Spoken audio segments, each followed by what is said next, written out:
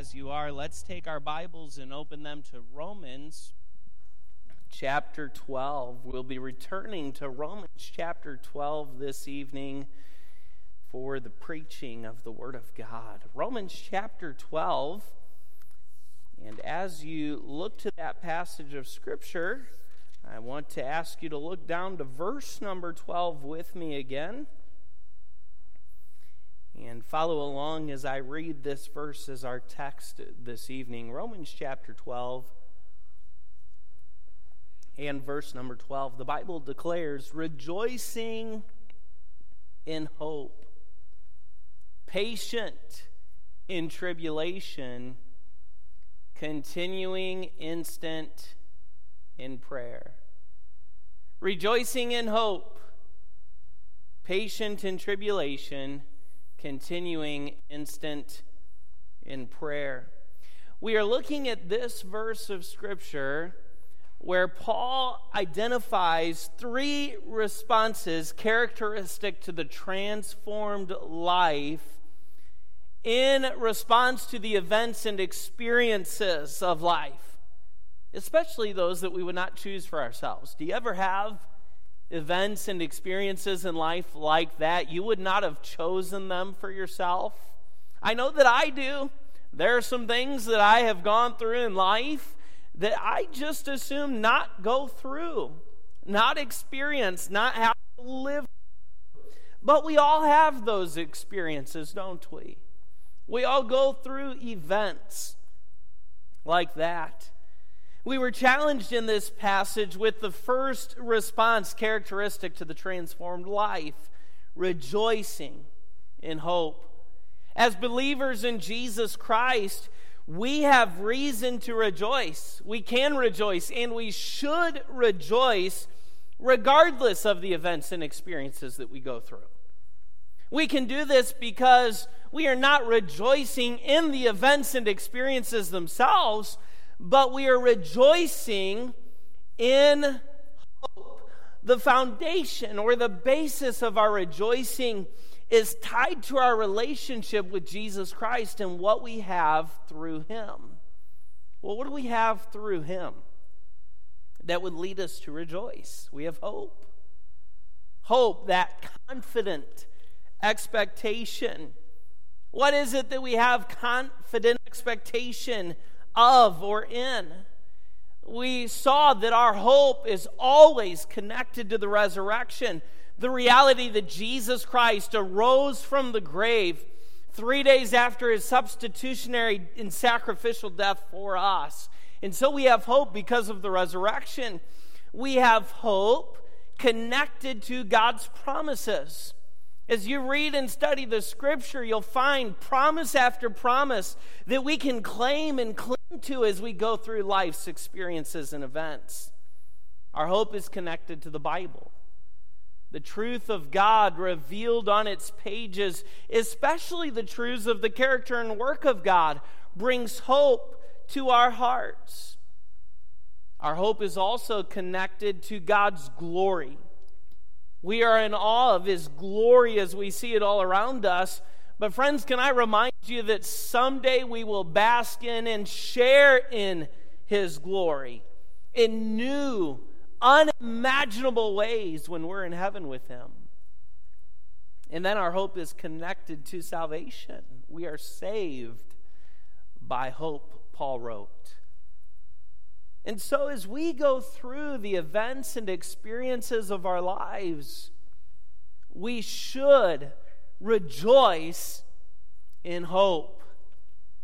But there is a second characteristic of the transformed life in response to events and experiences. Look again at our text, Romans 12, verse 12. Rejoicing in hope. Read the next phrase with me, would you? Patient in tribulation. Say that again. Patient in tribulation.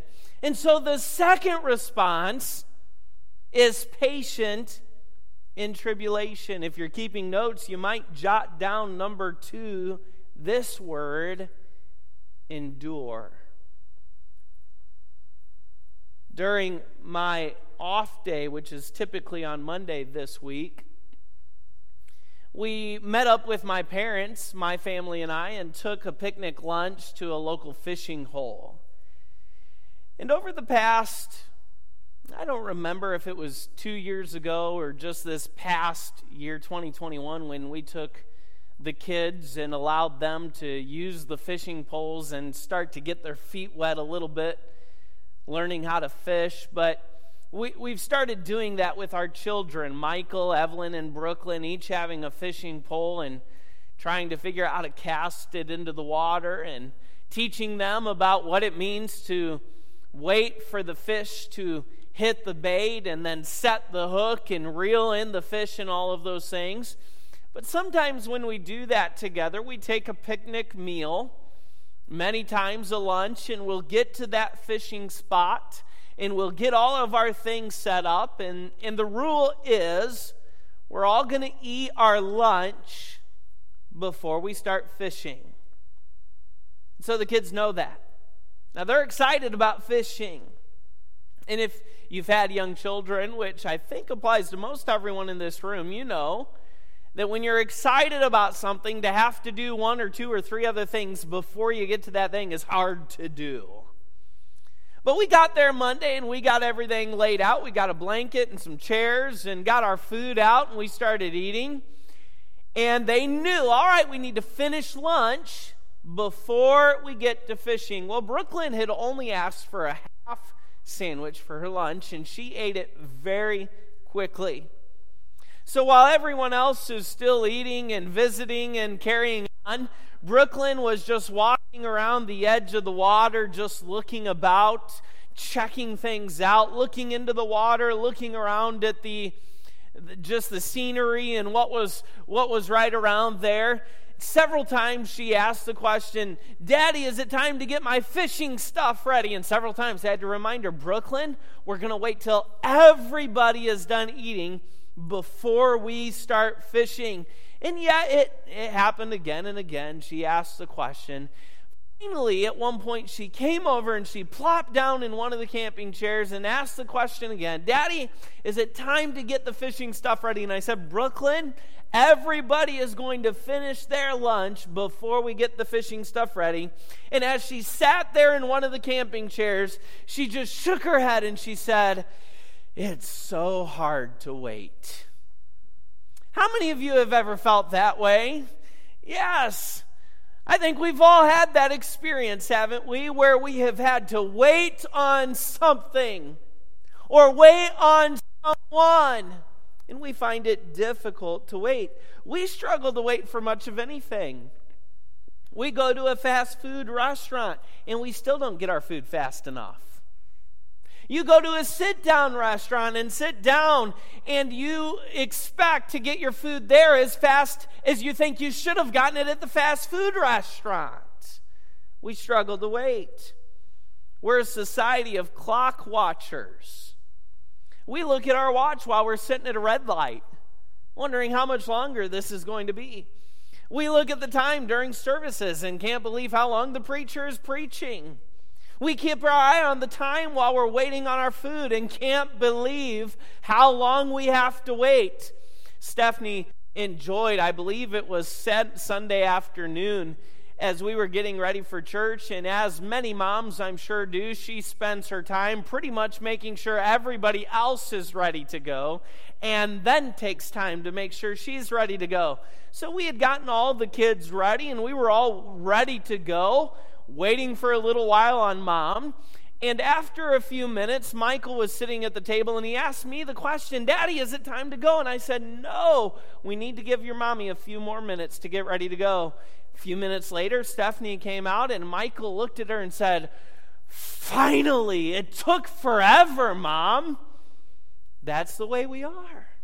We struggle to wait. We watch the time.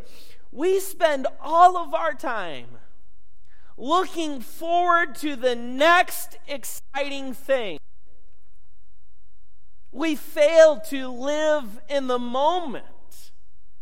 And then when we get there, we look back and wonder where all the time went. You ever have a vacation planned and you're looking forward to that vacation and it's like counting down the days for the vacation? Counting down the days for Christmas? Counting down the days till school's out for the year? And then you finally get there. You've been so looking forward to that moment. You've missed the little moments day by day. And then you find yourself wondering, where did all the time go? It disappeared right before us as we focused on what was coming. Isn't this typically how we limit the meaning of patient? If you were to define patience, how might you define it? Many times we would simply say waiting. Or if you're really into patience, you might define it this way: waiting with a good attitude. Maybe you've used that with your kids. Hey, being patient's not just waiting, it's waiting with the right attitude, waiting with a good spirit. Well, is that all patience is? When Paul speaks to us in Romans chapter 12 and says patient in tribulation, is he simply meaning wait, or even wait with the right attitude? Friends, there's far more to the biblical idea of patience than this. Not just waiting. Not just waiting with a right attitude. There's more to it than that. In fact, that original word translated patient in this text literally means to stay under, to remain. It's used figuratively in the language with the sense to undergo, to bear trials, to have fortitude, to persevere. One scholar defined it this way: it's not as a passive putting up with things, but an active, steadfast endurance. So I want you to catch this. Patience, in the biblical meaning, is not waiting for something so much as it is working through something or working until something. Not so much just sitting back and waiting for something, but working through something or working until something comes to be or comes to pass. As you study the Bible, there are two main biblical illustrations of patience. One from the Old Testament, one from the New Testament. You know their names. The Old Testament example is Job.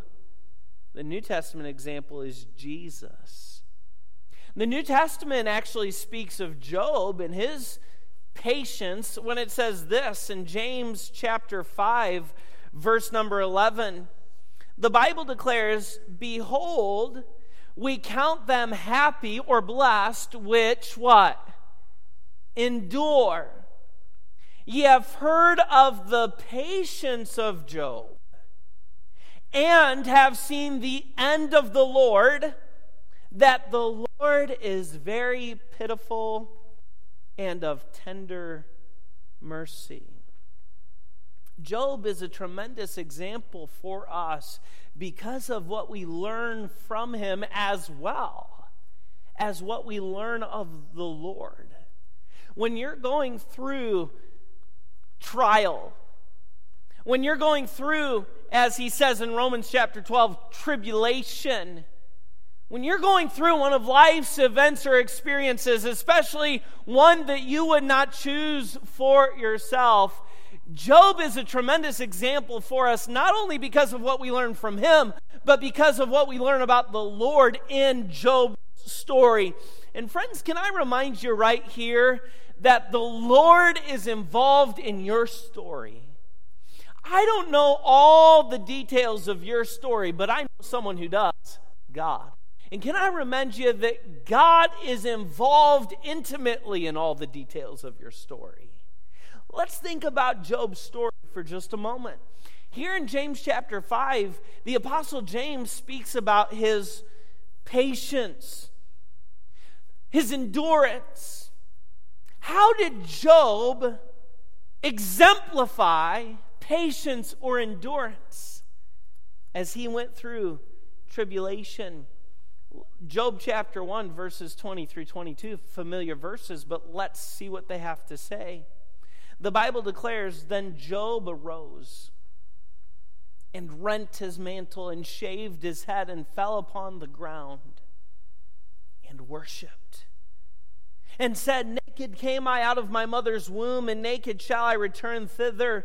The Lord gave, and the Lord hath taken away. Blessed be the name of the Lord. In all this Job sinned not, nor charged God foolishly.'" What do we see about the patience or the endurance of Job as he experienced great tribulation, as he went through an event, an experience of life that certainly he would not have chosen for himself? I want you to notice just a couple of thoughts. Job worshiped the Lord. When that event all began to unfold and he lost everything in a matter of moments, he lost his wealth, he lost loved ones. In a matter of moments, Job's life was turned completely upside down, much as your life and mine are at times. The Bible declares to us that Job fell on the ground and he worshiped. In that moment, he fell to his face, to his knees before God, and he worshiped and blessed the name of God. Not only that, in that verse 22 there, in all this, Job sinned not, nor charged God foolishly. I would say this: Job exemplified patience by worshiping the Lord, but also did so by remaining faithful to the Lord. It is a sad but all too common occurrence that professing believers in Jesus Christ will, in times of trial and tribulation, at times run away from God. Get away from God. Get away from spending time in personal worship. Get away from the house of God. Get away from their fellowship with the Lord. Get away from prayer. Get away from thanksgiving before the Lord and praising His name. Not Job. When all of this fell on Job, Job worshiped the Lord, and the Bible says he remained faithful to the Lord. He endured through that trial, but also learned something about God in Job's story. I want you to think about this, the purpose of the Lord. James chapter 5 points this out. He says, as he speaks of Job, we've heard of the patience of Job. And understand, he's still talking about the context of Job's example when he says, and have seen the end of the Lord. What's he talking about here? He's talking about God's purpose. Now here's the reality as you read the story of Job, from Job 1 all the way through chapter 42, never in the book of Job does God reveal His purpose.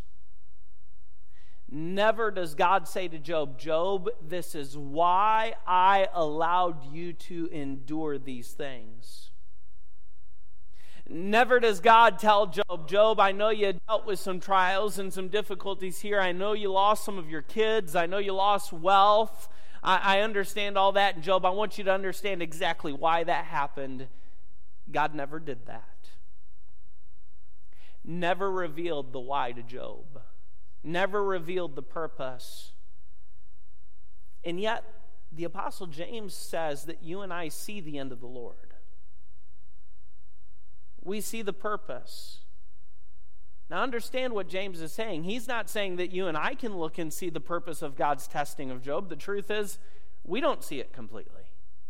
Here is what James is saying. Though the purpose of testing is not always revealed, what is revealed to us in the Bible is that testing always has a purpose. You may not get the answer this side of glory. You may not have all the details about why God allows everything into your life that He allows. But what the Bible does share with us is this truth. If God allows something into your life that would qualify as a trial, that would qualify as tribulation, He has a purpose. It's always intended by God for good. I love what Spurgeon said about trial. He described it this way. He said, if a man were to attack me with a knife, I would resist him with all my strength and count it a tragedy if he succeeded. Yet if a surgeon comes to me with a knife, I welcome both him and his knife. Let him cut me open, even wider than the knife attacker, because I know his purpose is good and necessary. What's Spurgeon saying? Sometimes we respond to trials and tribulations like God is a knife attacker, when God is that surgeon. He's coming to us, and it's purposeful, it's necessary. We may not always know what the purpose is, but God reveals to us that there is always a purpose, and it is always good, for our good.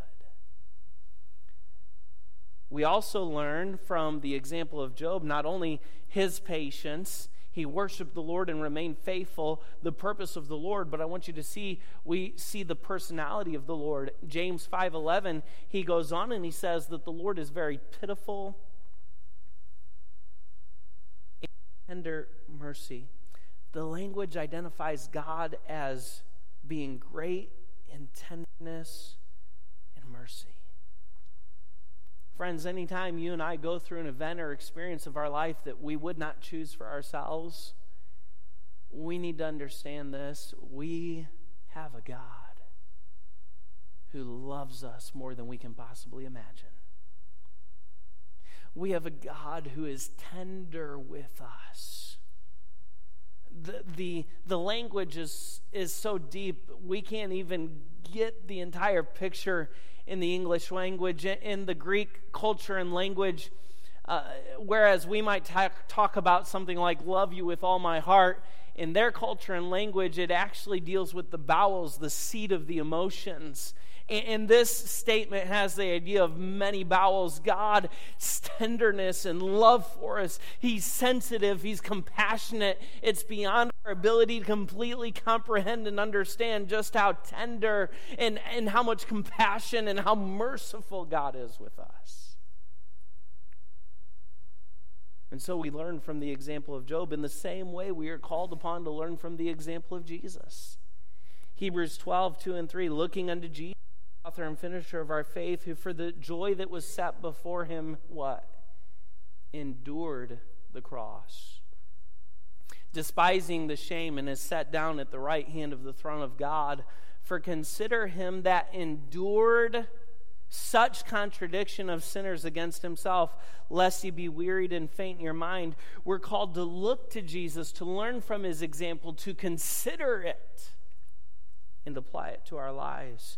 And so, friends, understand, patience is not passive waiting. It is an active endurance as we go through events and experiences of life that we would not choose for ourselves. Now, let's talk for a moment about what we are to have patience in. What did he say there in Romans chapter 12? Patient in tribulation. What is that? What is tribulation? We talk about it at times. Perhaps, I don't know, small room, small group in here, but perhaps you got up this morning and you prepared to go somewhere and you went out to your vehicle and tried to start your vehicle and the engine didn't turn over. And your immediate thought was, great, what did I do to deserve this trial? A coworker was a little cross with you. Oh, I'm going through such tribulation. Are all those little frustrations of life tribulation? You Pastor, they add up. It really feels like it. I understand, but tribulation in the biblical sense is more than that. The word literally means pressure. We might refer to those daily events and experiences as tribulation, But is everything we experience that is a frustration a tribulation? No. In fact, this is the same word that is used to describe the tribulation of Revelation that this world is going to endure. This is talking about intense difficulties and pressures. One wrote it this way: tribulation denotes not some minor pinprick, but deep and serious trouble. We might say tribulation is the expression of an event or experience of life that is life-shattering and life-altering. The loss of someone close to us that alters and shatters our life. A hurt or a betrayal that runs so deep that we carry the memory and the trauma of it with us for years afterward. Not just a frustration at work, but showing up at work to find out that we're no longer employed there. Not just a scratch when we stub our toe or have a paper cut, but when we go into the doctor's office and hear the words that would scare us all to our very core. These are tribulations. It's in these experiences that we are called upon to be patient. How do we endure through events and experiences that qualify as tribulation? We need to recognize that tribulation, unlike anything else, accomplishes positive results in our lives. Friends, if I can just simply say it this way, there are areas of growth spiritually, personally, that you can experience through tribulation that you cannot experience anywhere else. Think about the truths the Bible reveals to us. Number one, tribulation produces endurance. Now you say, wait a minute, Pastor. We're supposed to be patient in tribulation, to endure in tribulation. Now you're saying tribulation produces endurance. Which is it? Yes. It's both. Listen to what Paul said in Romans 5, verse 3. And not only so, but we glory in tribulations also, knowing that tribulation worketh patience. Be patient in tribulation. Tribulation worketh patience. How does that work? Well, it's actually a concept that I think we can understand simply. If you've ever done any type of fitness training, any type of weight training, anything, whether it is cardio type fitness training or weight training, is referred to as resistance. If you are building weight, let's say you're doing some bicep curls where you're taking weight and keeping your arm pressed against your side and you're just curling weight. That weight adds resistance. And as you do that over and over again, you are building endurance toward that resistance. So whereas when you first get started, you might be just doing a couple of pounds over and over again. But as you build up your endurance to that resistance, you add more weight to where you're doing 5 pounds, and then maybe 8 pounds, and then maybe 10 pounds and 12 pounds. The more you work out, the more you increase your endurance to the resistance. What is Paul saying? Be patient in tribulation. Endure through tribulation. As you endure through tribulation, that tribulation produces endurance so that you can endure more resistance, endure more tribulation. So it's a positive result. Tribulation produces endurance. Secondly, notice this: tribulation prepares us for ministry. 2 Corinthians 1, 3, and 4. The Apostle Paul writes this: Blessed be God, even the Father of our Lord Jesus Christ, the Father of mercies and the God of all comfort. Pause there for a moment. Aren't you thankful tonight that we have a God of comfort? A God who comforts us. He goes on in verse number 4 and he says, who comforteth us in all our tribulation. When you go through tribulation, God himself is present to comfort you. But then he goes on and he says these words, that there's a purpose for it.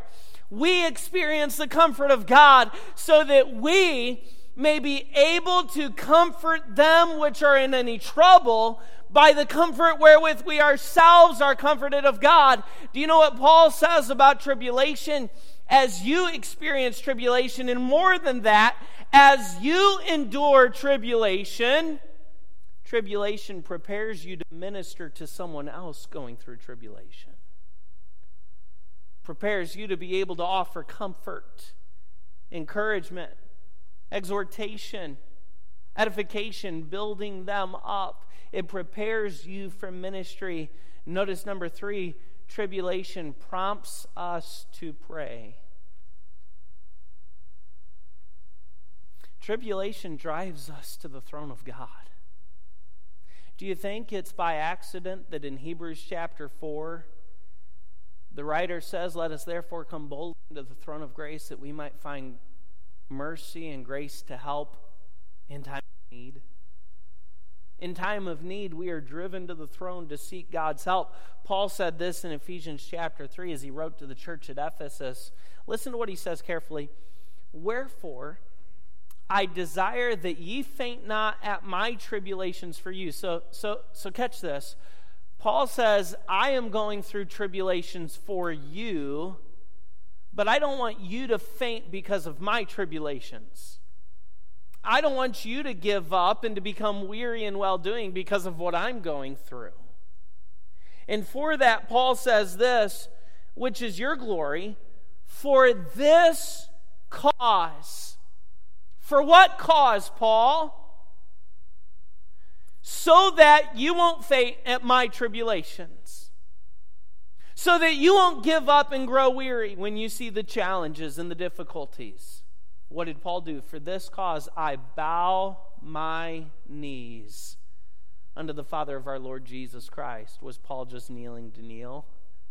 No, the inference is there. Paul was kneeling in prayer. Tribulation drove Paul to prayer, not only for himself, but for others, that they would not faint when they saw his tribulations, that they wouldn't faint when they saw the difficulties and the challenges. Folks, tribulation has this positive result. It drives us to pray. And then I want you to see, fourthly, this thought, so good. Tribulation partners us with Jesus. Tribulation partners us with Jesus. You know the text, 2 Corinthians 12, 9 and 10. Paul, as he prayed that the thorn in the flesh would be removed from him, says that Jesus responded, and he said unto me, my grace is sufficient for thee, for my strength is made perfect in weakness. Most gladly, therefore, will I rather glory in my infirmities, that the power of Christ may rest upon me. Therefore I take pleasure in infirmities and reproaches and necessities and persecutions and distresses for Christ's sake. For when I am weak, then am I strong. Tribulation, those events and experiences of life that you would not choose for yourself, unlike anything else, prepare and enable you to be empowered with the power of Christ.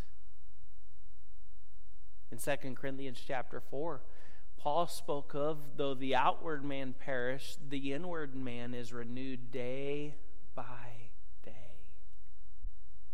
by Christ, the Spirit of Christ. And so think of the positive results of tribulation. Tribulation produces endurance. Tribulation prepares us for ministry. It prompts us to pray. It partners us with Jesus. How can I endure? When I'm going through this event, when I'm going through this experience I wouldn't choose for myself, it's hard, it's difficult. Yes, it is. But recognize tonight that God is using that in your life to produce positive characteristics in you. Characteristics that you'd not be able to have apart from that challenge that you're going through.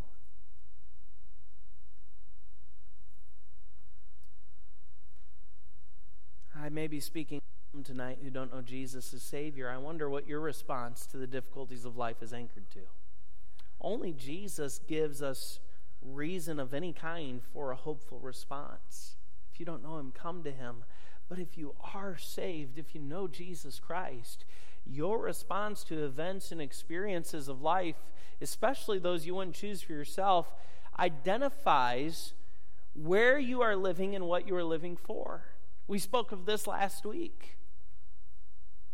Are you living simply seeking for comfort here in this life, or recognizing that you're intended for something else?